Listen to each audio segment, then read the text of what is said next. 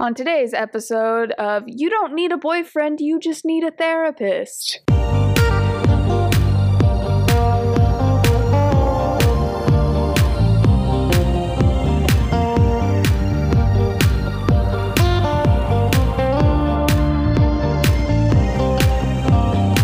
Thanks for joining the Escape With Me book club. Escape with me, Lizzie Sawyer. And me, Sam Reiner. Into our most recent read. Come with us as we evade reality and go into detail about a new book. We're going to be covering it from the beginning to the very end, so remember, there will be spoilers. Today we're going to Seaside, Maine. Published in 2018, Wendy, a single mother struggling with debt, comes to inherit a beachside cottage. With the new windfall, Wendy heads to Maine to renovate the cottage to sell for top dollar. While there, her son Jackson and the local carpenter get other ideas. This is an adult romance book, but it's pretty PG, and I feel like anyone above the age to understand or having a concept of what death is, I could probably give it to a 5th grader and it would be fine. It's very PG. It's very PG. I think the most that happens is they kiss, and that's it. That is it. Yep, that's the only thing they do. So it is extremely PG book. This book was neither of us pick. It was a random book we found on a best Christmas books list, which I'm side-eyeing that list now, but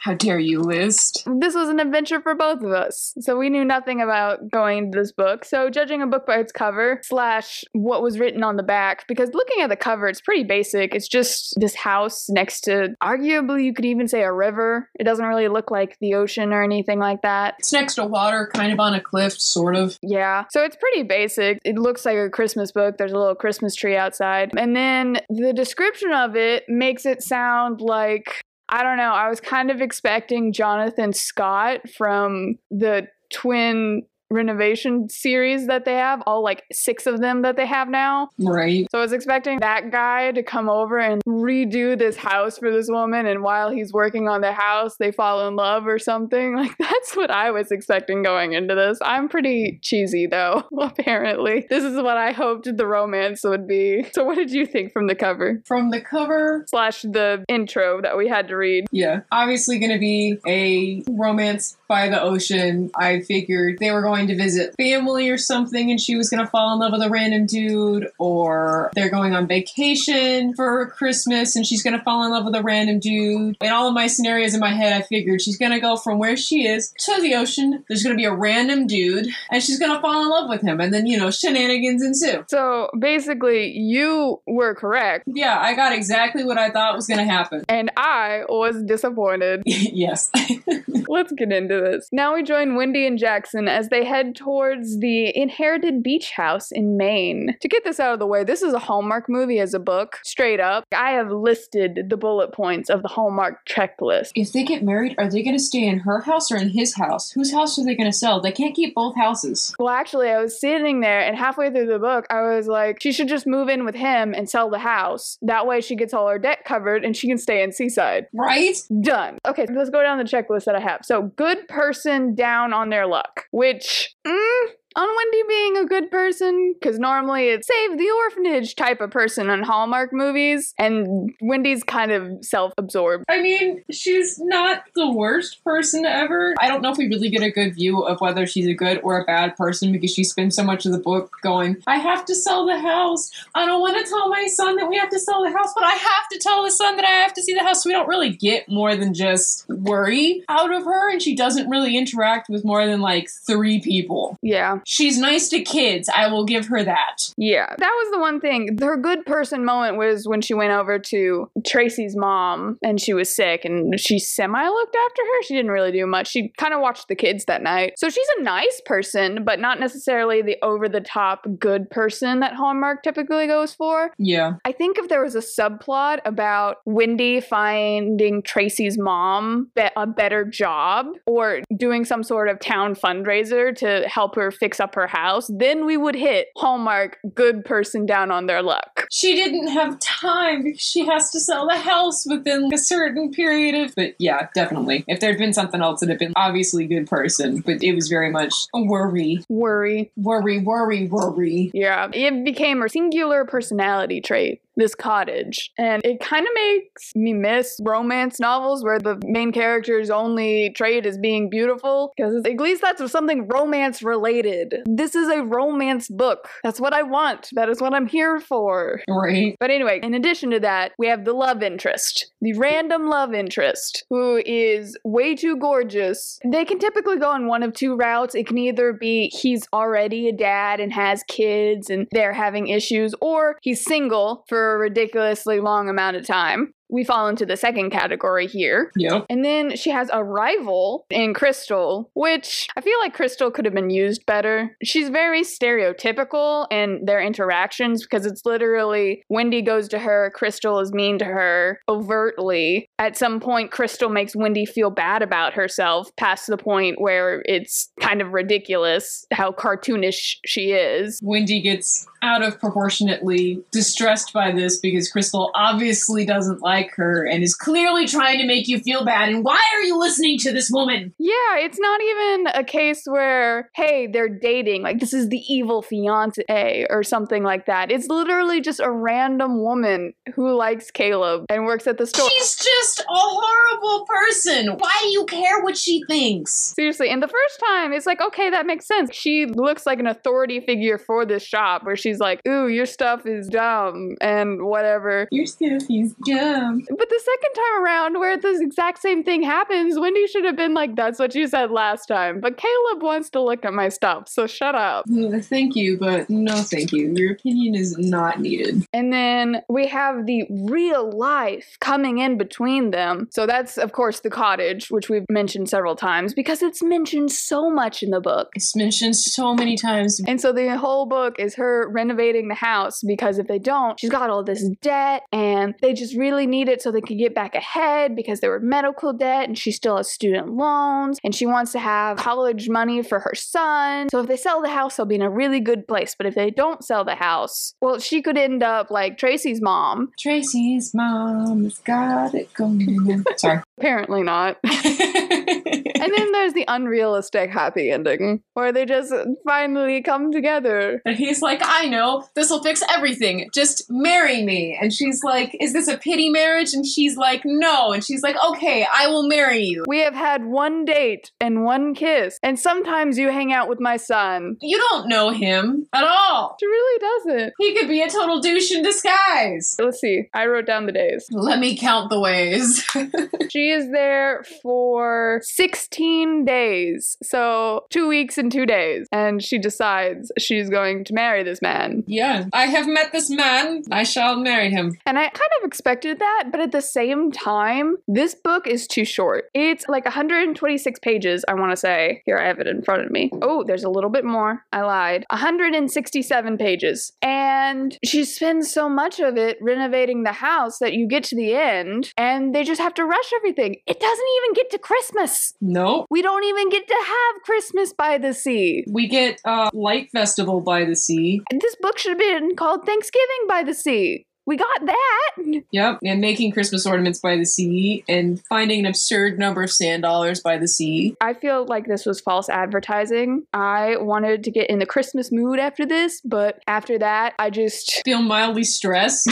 That's what I got. I finished and I was like, I still feel uncomfortable.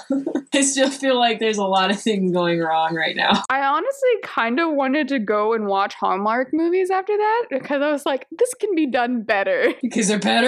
And Hallmark movies is the level of better that I wanted. It's just the perfect amount of cheese. Yeah. And an overly good person falling in love with a dude that's either clueless or stupid, in love with the evil villain who's cartoonishly a villain. But in the end, it's okay for some dumb reason. That's all I wanted. All I wanted was a simple story about a woman on hard times falling in love with a man and having a happier life at the end of it. And that's not necessarily what I got. They tried. Not very hard, but they tried. I feel like if they had that subplot, because it got to the point where it was like, oh, hey, Wendy, you can make stuff for me, and you can also take Crystal's job. I was like, no, give that job to Tracy's mom. You can totally do this. We can make life better for this woman. I have a good idea. How about I marry you and we give that job to Tracy's mom? And then I was kind of expecting more of a romance between Jackson and Tracy. There was hints of it, and I guess he is turning 13, so I think it was age appropriate, but I was hoping for a little bit more on that. I also expected him to be older, and then we got into it, and he was like, he's turning 13 soon. But then there was that whole parentification with his dad, where he's like, you have to become the man now, even though you're not even in double-digit age. I want you to feel the full responsibility of an adult, even though you are a child. Yup, because that doesn't injure people's brains. Speaking of needing therapy, Jackson was the most adult character in this book. Jackson also signed himself up for school without asking his mother. Which I think is both hilarious and bad parenting on her part. Not because he did it, but because he was stepping on the school bus and she was like, this is fine. This is just a distraction. I'll let him go to school here. Say no. That's the point where you're like, sit your butt down. We're having a conversation right now, and I'm gonna be the bad guy, but no! Wendy doesn't have a backbone. Wendy has no backbone. And that is the premise of the entire plot. That is what's pushing this plot forward, is Wendy has no backbone, and Jackson is going out of his way to try to stay in this city. It's absolutely absurd. Jackson is the main character. He's not the narrator, but he's the main character. And the lack of romance in this book makes me so mad. What the heck? Who advertises this as a romance book, and the only thing that happens is they go on one date and they kiss one time. They kiss one time, and at the end I guess there's an engagement. Yeah, it's not a romance book. It's not a romance book. Why can't for once I pick up a romance book and the character just find love? Is that so hard? There's a really cheesy romance book I read ages back that I can attempt to find for you, but there's actual romance in it. That's all I ask. It's a solid block of cheese though. I'll wade through it and decide afterwards whether or not it was worth it.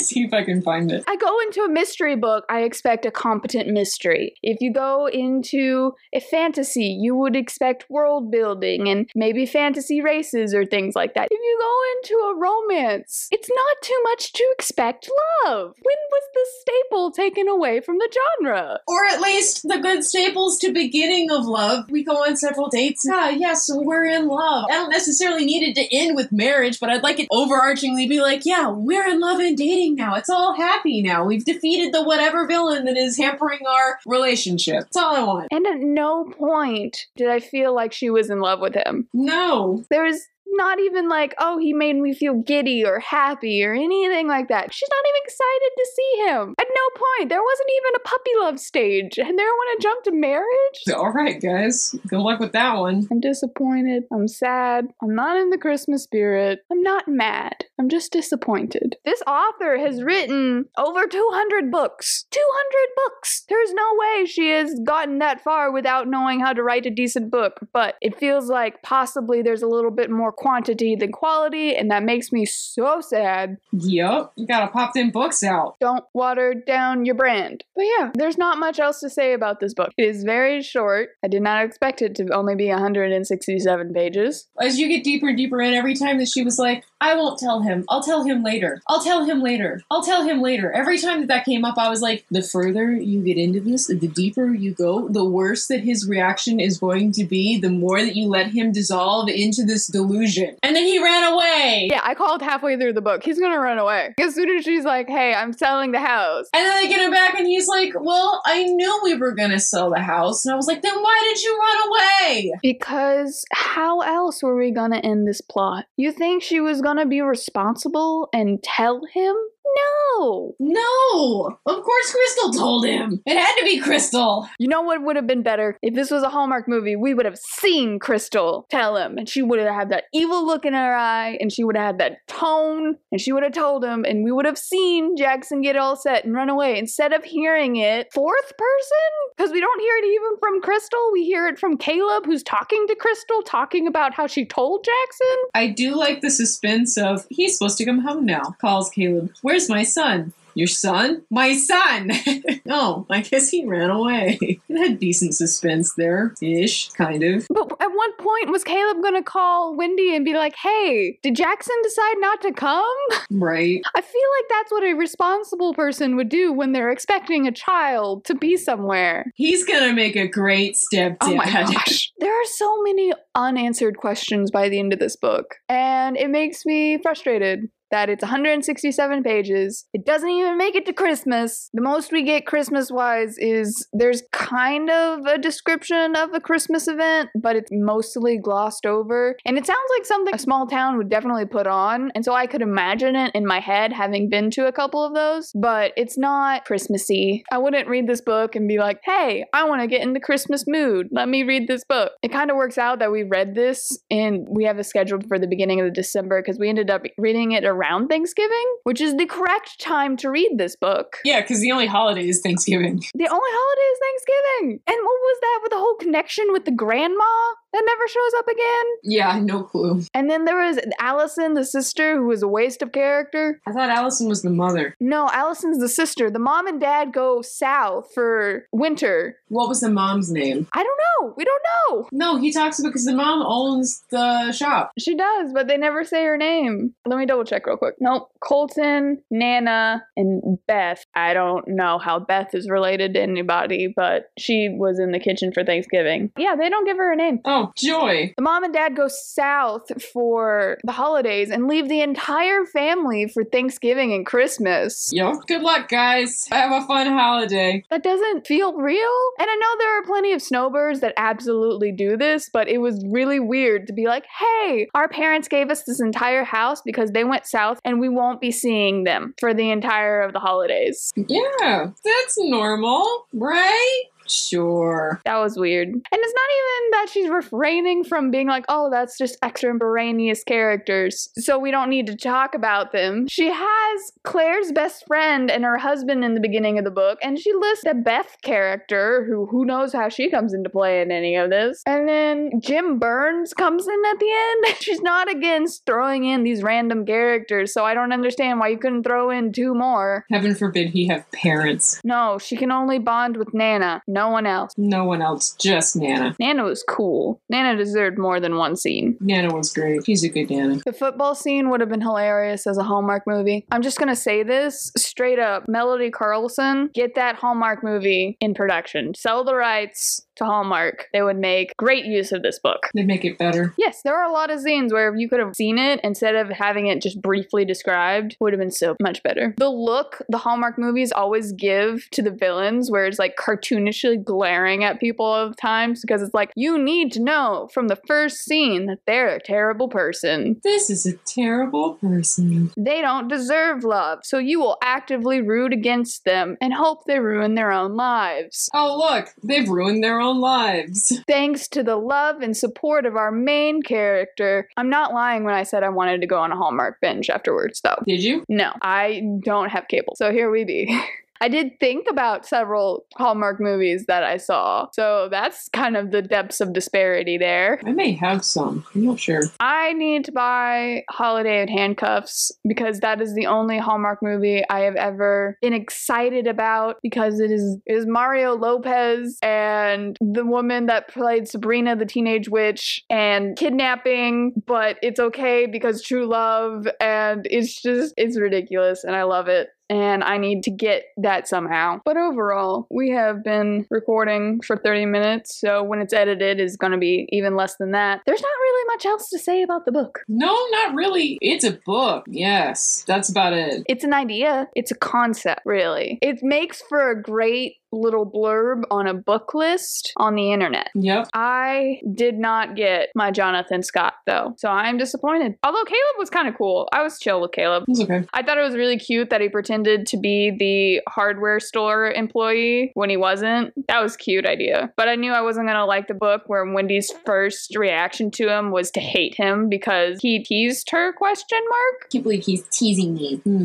Ugh. How dare anyone have a sense of humor and do anything possibly and remotely at my expense. I can't possibly laugh at myself. That would be attractive. Yes. Once again, another case of why are you into her? You know, I asked my last boyfriend that about his last girlfriend. I was like, you're gonna marry that chick. What is wrong with you? Well, Caleb's next girlfriend can ask him that. Oh, you mean next ex-wife? Since he's also apparently had... No, it wasn't a wife, it was a girlfriend. He had a fiance. When he told that whole story, he got quiet and I was like, don't tell me she died. She didn't die. Of course she died. No. And he's like, she died. And I was like, no! I walked right into that. And the entire book, he's like, oh, he's a confirmed bachelor. He's a confirmed... That's the first time I've ever heard that term. Confirmed bachelor. I've heard that term before. I can't remember where I last heard it used, but I've definitely heard that term before. I don't feel like you can apply that to somebody in their 30s. Is that weird? I feel like confirmed bachelor, you have to get to like your 50s and be like, I have made it through most of my life without... But a lot of people get married for the first time in their 30s now. Yeah, no clue. That felt a little dismissive. Everyone was like, oh, you can't date him. He's a confirmed bachelor. I'm like, if he starts dating someone, he's not a bachelor anymore. Jeez, Crystal. I wanted either more cartoonishly villainous or, like I said, it would have been better if she was the fiance. I think that's why Hallmark usually has them as the fiance, because it adds that extra tension of, oh, they can't be together because she's blocking their love or something. They can't be together because he already has a someone. Yeah, but the way it is, Crystal has no chance, and Wendy takes way too much of Crystal's opinion as serious. And it's dumb and fake drama. And Caleb should tell Crystal off way sooner. But at the end, she gets fired, and now I'm curious if she stays in Seaside and gets another job, or if she has to move now. I'm kind of hoping she stays in Seaside and opens a rival store of some sort, and then we have a part 2 to this. Oh, she doesn't have the know-how to be able to do that. You kidding? We don't know that. We don't see her actually do her job. There's that one scene where Wendy sells the stuff to the people and she comes back and she's just like, they're my customers, but we never actually see her interact with customers. So for all we know, she could be great at. I'm stand by it. Sequel, Crystal has a furniture store. She's ruining the family business. Their love has to become strong. I don't know. I haven't really thought this through. We know as you keep digging this hole. I'll get somewhere eventually. Oh my goodness. But yeah, I was disappointed. I think that's the only adjective I have for this book. Yeah. Even the cover doesn't have anything really original about it. You could have at least had the little sand dollar angels on the tree or something. That would have been good. Just something. Come on. It has no individuality. I mean, it's wrapped nice. I like how the back has snowflakes coming down, and that's pretty nice. But I don't know. Besides being something pretty to look at, doesn't really tell you much, doesn't give it much character, and the book doesn't necessarily have a lot of character either, so. No, not really. The only thing I can say is the scene of the real estate agent coming over and telling her everything wrong with all the renovations she just did. Accurate. Sigh. I think it looks nice. Thank you. Selling houses is very hard. But I will give the book that it is a realistic place. It feels like a place that you could actually go visit. And come to find out, after attempting to Google the book at one point, there is a Christmas by the Sea event in Maine. That's cool. So there's a whole hullabaloo with the title of the book also being the title of the festival. I don't know if it's anything like is described in the book, but it is a thing that exists. So I think she did a good job of the place setting.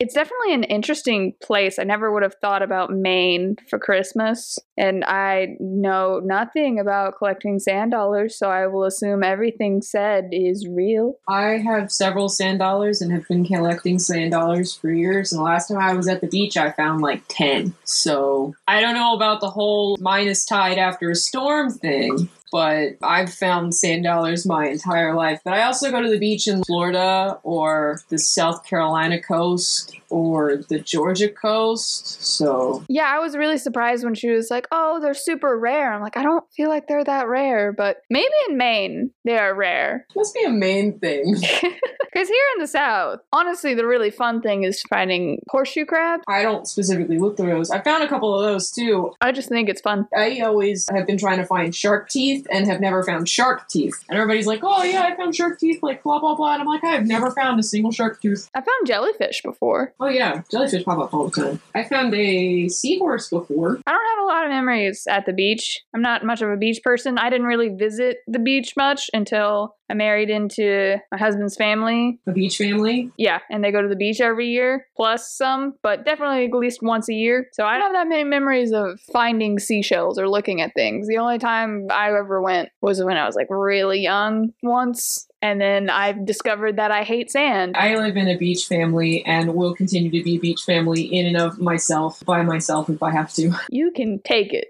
I will. I will be one less body clogging up the beach for you. I'm doing all of you a favor. Really. So yeah, the place is cool. I feel like we've talked about the place more than anything else positively. Okay. What's your favorite Christmas movie? Oh, that's hard. I have a hard time picking things I like. Actually, my husband described it perfectly. He was trying to explain to his mom about my reactions around Christmas. He's like, she's very easy to shop for. She likes a lot of things, but it's very hard to wow her. And I feel like that's kind of where I get it. So it's really easy for me to talk about things I don't like, thus this podcast and how every book we like, unless it's 300 pages long, we end up having very short discussions about. We just need to find horrible books to read to torture ourselves. We've done a good job of guessing. Okay, so I think my favorite Christmas movie would have to be It's a Wonderful Life, as probably cliche as that is, which I know way too much about that movie. It was actually a flop when it was first sent out because it was at the end of the 1920s, and so no one was going to the movie theater because everyone was going broke. And the only reason it became so popular was when TV became a thing and they were looking for cheap movies. The studio didn't even bother keeping the rights to the movie, and so TV snapped it up and played it all of the time. And so families were exposed to it again and became the classic we now know today. But I watch that every Christmas. And then the other one we always watch is Emmett Otter's Jug Band. Why? Because it's amazing. Okay. It's done by Jim Henson, and so there's a lot of puppeteering and stuff, and it's off that one story where the girl cut her hair to get him something, and he gave away the thing her present was for to get her a comb for her hair. I can never remember what the dude things are. Oh, yeah. It's along those lines where he puts a hole in the wash tub to make a wash tub base for the jug band, and she hawks her son's toolbox to get singing outfits so they can do a competition so they can get money. And it ends up they both lose the competition, but by performing together they get a job singing at this really fancy restaurant. And it's a really good movie. The first time my husband ever saw it, we messed up the cables to the DVD player, and so for some reason it played in black and white. And ever since then, we'll put it on and we'll put it on normal because it's in color. And he gets disappointed because he's like, the first time I saw it, it was black and white, and it just meant so much as that. And it's like, that's not what it was though. So yes, my two are It's a Wonderful Life and Emmett Otter's Jug Band, the classic and the forgotten. Let's get in the Christmas spirit since this book didn't do it. What about you? My one that I personally like to watch every year is Holiday Inn. It's got some good songs in it. It's got the hotel that celebrates every holiday. Okay, so essentially there's these two dudes and they work together in showbiz. They're working with this one girl and both of them think that she likes him. And our main character's like, come away with me. And she's like, no, I'm going with this other dude. And they both leave. He was already going to go live on a farm. And she was like, I don't want to live on the farm with you. I'm going to go continue being in show business. And then he decided farm business isn't for him. And so he's a hotel, essentially. And then it slowly escalates from there into a hotel with like music and dancing. And now they're only open for the holidays, but every obscure holiday known to man. They're open for Abe Lincoln's birthday and Earth Day and Arbor Day. And all then there's and they have a little music number for each of those. But he meets this new girl that he falls in love with, and then the other dude who's broken up with the other girl who left farm dude for show business dude. I'm a help with show business stuff. And then meets the new girl and it's like, I want you. And farm dude's like, you can't have this new love interest. But yeah, I'm explaining this so well. It's a good movie. There's a good version of White Christmas in there. It has Bing Crosby and Fred Astaire. That's my rambling mess of an explanation. Dude, it's got 100% on Rotten Tomatoes too. That's impressive. Oh, my other one that I don't have to explain this one. The other one that my family always watches every year, that we always watch every year. It will always forever be A Christmas Story, forever and all eternity. Is it Die Hard? No, A Christmas Story. I just said. Oh, okay. We don't watch Die Hard. I mean, sometimes we'll watch Die Hard because Dad thinks it's funny, but usually it's a Christmas story. Just the way you built it up, I feel like everyone's like, and my favorite Christmas movie is the most Christmassy Christmas story ever, Die Hard. No, it's a Christmas story. I mean, I have to go from my favorite being Holiday Inn that's racist because it has blackface in it to A Christmas Story that's racist because it is. Yeah, A Christmas Story definitely blew up. It would not be acceptable today. No. And there are sections of Holiday Inn that really need to be cut out. Meaning when they do Abraham Lincoln's birthday. That specifically really needs to be cut out. By the way, when you watch that... This is why I just have Jim Henson puppets, little otters, and other cute animals. But let's skip over to music. We're both really, really big music people. What are some of your favorite Christmas songs? My all-time favorite is The Angel Gabriel. Your favorites tend to be on the more religious side? Oh, no, that one specifically is just my all-time favorite, is The Angel Gabriel, because I like that hymn. And then next down from that is Mary, Did You Know? And then the next down from that is God Rest Ye Merry Gentlemen. I think I tend to be on the religious side, too, for Christmas songs, because, I don't know, some of the secular ones. Silver Bells is nice. There's only so much Frosty the Snowman you can take. I don't listen to Frosty the Snowman because I have to listen to that at work and I have no choice in the matter. Best story ever, though. A couple years ago, my nephews were singing this song, and they didn't know the lyrics, so they just repeated Frosty the Snowman as the music went along. So they sang the entire song, which is Frosty the Snowman, Frosty the Snowman.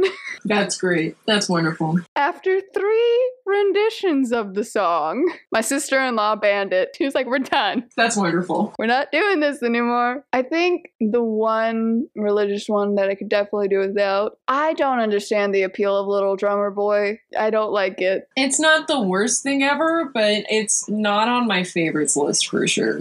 Just the concept of it as a song that somebody had to write, who drums for a baby? No clue. I'm not a fan of it. But Mary, Did You Know is definitely my favorite, or one of my favorites. I don't know. I go back and forth. I can never say anything is my favorite because I'll change my mind in 10 minutes. Yeah, I can for sure solidly say The Angel Gabriel is my favorite, but all the other ones are like, they'll fluctuate. But I can tell you my favorite Christmas albums are definitely in no particular order. Michael Bublé, Yes. Pentatonix, Yes. and My Chemical Romance. They're okay. Have you heard their renditions? No, I haven't. They're ridiculous. But I did just remember my actual all-time favorite Christmas song. And I just said that in the other thing, but no. My actual favorite is a Straight No Chasers version of 12 Days of Christmas, which is a parody of the way it was done by a different group ages back. But it's a fun little mess. It's that gag where they drop all the paper on the stage and have to pick it all up, and then it's a mix of a whole bunch of different Christmas songs mixed into 12 Days of Christmas. It's wonderful. I really like, it's called the Christmas song, but it's Chestnuts Roasting. That one always puts me into a really Christmassy mood. Chestnuts roasting on an open fire.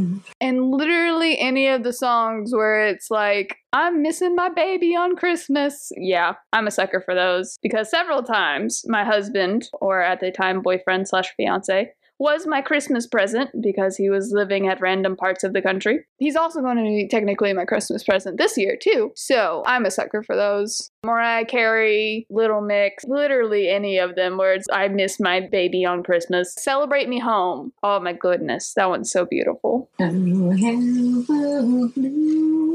Christmas without you. I have found out my nephews and niece have banned that from the Christmas playlist. They hate it. Oh, I love Elvis. They hate it so much. They don't like how his voice warbles. No, Elvis is awesome. My husband's like, that's what's good about him. And they're like, They protested enough and they got it banned from the Christmas playlist. Blue Christmas is so good though. There's a couple other ones that are still on there, but they hate Blue Christmas with a burning passion. That's a good one. So we've talked Christmas movies, we've talked Christmas music. Christmas decorations. Favorite way to decorate for Christmas? I was just going to say Christmas traditions in general, and I guess that could include decorations. I like having a tree decorated.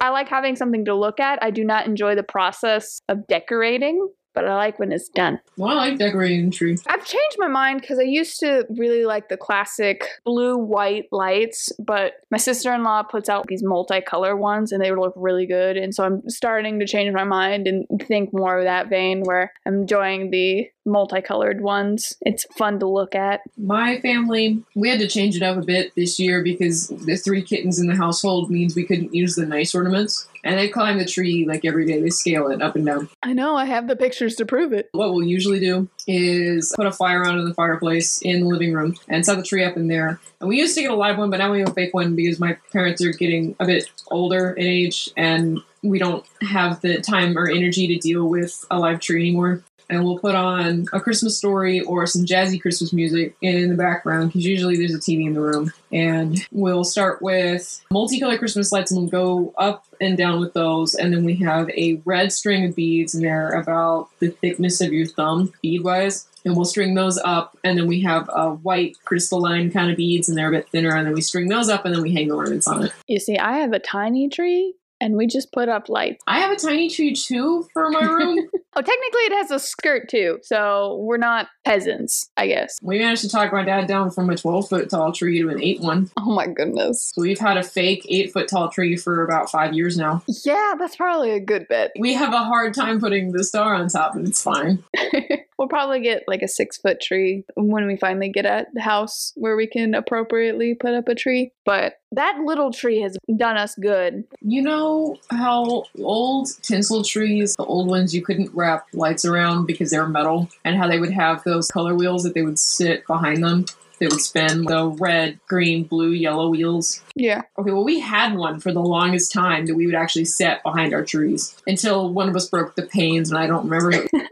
That's pretty awesome. Yeah. I don't know. I like Christmas lights. I think they're really pretty. I'm not a huge ornament person. I like looking at them on other people's tree, but I don't want to buy them to put it on my own tree. Well, our family, one of our traditions is we gift an ornament to each family member every year. And so that's how we've slowly gained our collections of ornaments. So each one usually has a memory. Each year, Mom will usually think back to the events of the year, and then we'll usually get an ornament that reflects that. There was a year I got a suitcase, the year I moved to Minnesota. Sometimes they're just random things that she thinks that we'll like. Like there was a year I got a hippopotamus and a tutu. I have a lot of baby doll ornaments from when I was a little girl. I don't know. We thought about doing that the first year when we got married. We did buy some of the cheaper little ball ones to put on the tree, but as soon as we put the lights on, we were like, this is good. And it's a tiny tree. So maybe once we get a real one and it's all big and whatever, it'll look kind of empty without ornaments, and then we'll start doing stuff like that. But the most we kind of have is we do a little Christmas Eve thing together where we can open one present early, and that's usually really sweet. It's always the one we're most excited about, typically. Usually a video game. So we spend the rest of the night doing that. Or one year it was a book that he opened up, and so he read a bunch of it that night. Yeah, that sounds about right for James. I think he'll open the book early again this year. We do that too, but it's always pajamas. His family does pajamas too. They do a secret. There's so many of them.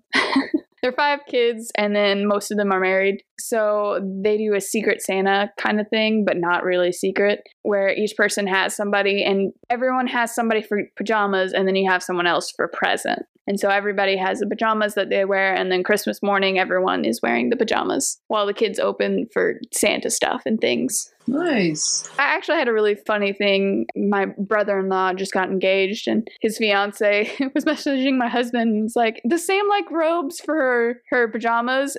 And then 10 minutes later, she texts back, wait a second, Sam has me. Tell her I really like robes for pajamas. So, okay, I will make a special note of that.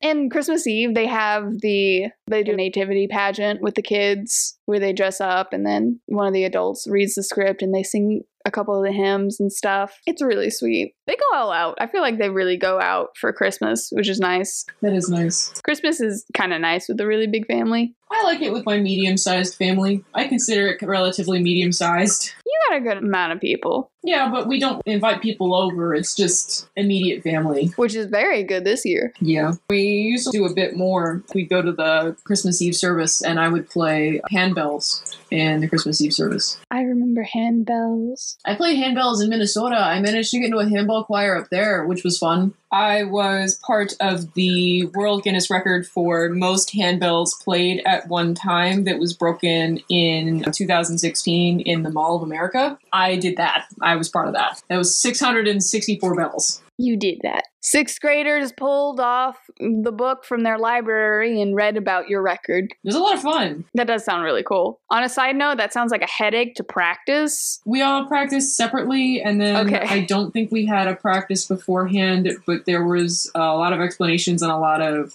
make sure that this beat lands here when this person does this so that we can all stay together because it's a lot of bells. Good thing you had 8 years of band experience. Ooh, yeah. They gave me a little handbell keychain, still on my keys. That reminds me, my grandparents were Presbyterian. And so every Christmas Eve, they would have church and you would go. And I don't remember what happened most of the time. I think it was telling the Christmas story and stuff. The only thing I really remembered or cared about was there was a point where they would turn out the lights and they would light candles. And so you go person to person and light the candles and you would get to hold this candle in this cup so none of the wax would get on you. And that was my favorite part. So I got to hold a candle. And then I think they would sing 2 really common ones like Silent Night and something else I can't remember, but that was a cool experience. But yeah, Christmas has so much stuff, so many memories. Christmas is just one of those things. It's a mix of nostalgia and current memories. I don't know, it's a weird feeling, but it's a nice feeling. But this book did not make me feel any of those feelings. No, not at all. To segue back into that. Good segue. Thank you. So what would be your one question for the author? Why didn't you give her a backbone? Why is she so wishy-washy? She doesn't need to be this wishy-washy. I can understand a little bit of wishy-washy, but please, for the love of goodness, give her a backbone.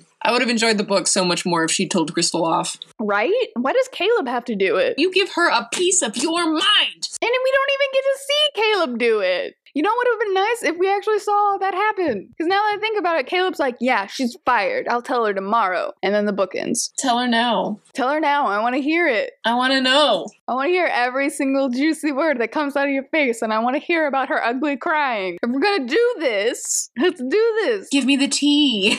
I want it. And the unrealistic things, but oh well. I am curious how a Californian-born and Oregon-raised author ever learned so much about Christmas in Maine. We're assuming that it's accurate. This is true, but even if it isn't, it at least feels real. Yeah, to some extent. It feels like a real place. Like, I'm sure if we went to Maine people would tell us all of the errors in the book. But for someone who's never been to Maine, it's realistic. Maybe. But I would be curious about her research through that. How she came up with the idea of having Christmas in Maine. Maybe she attended that A Christmas by the Sea festival at some point. Or, I don't know, had Christmases in Maine or something. I'd be curious why she picked there of all places. I mean, she's written 200 plus books, so she's got to come up with new premises somehow. And I'm curious to know how. So rating-wise, I'd give it a Southern Snow Day out of 10. There's a lot of build-up for something much too short and kind of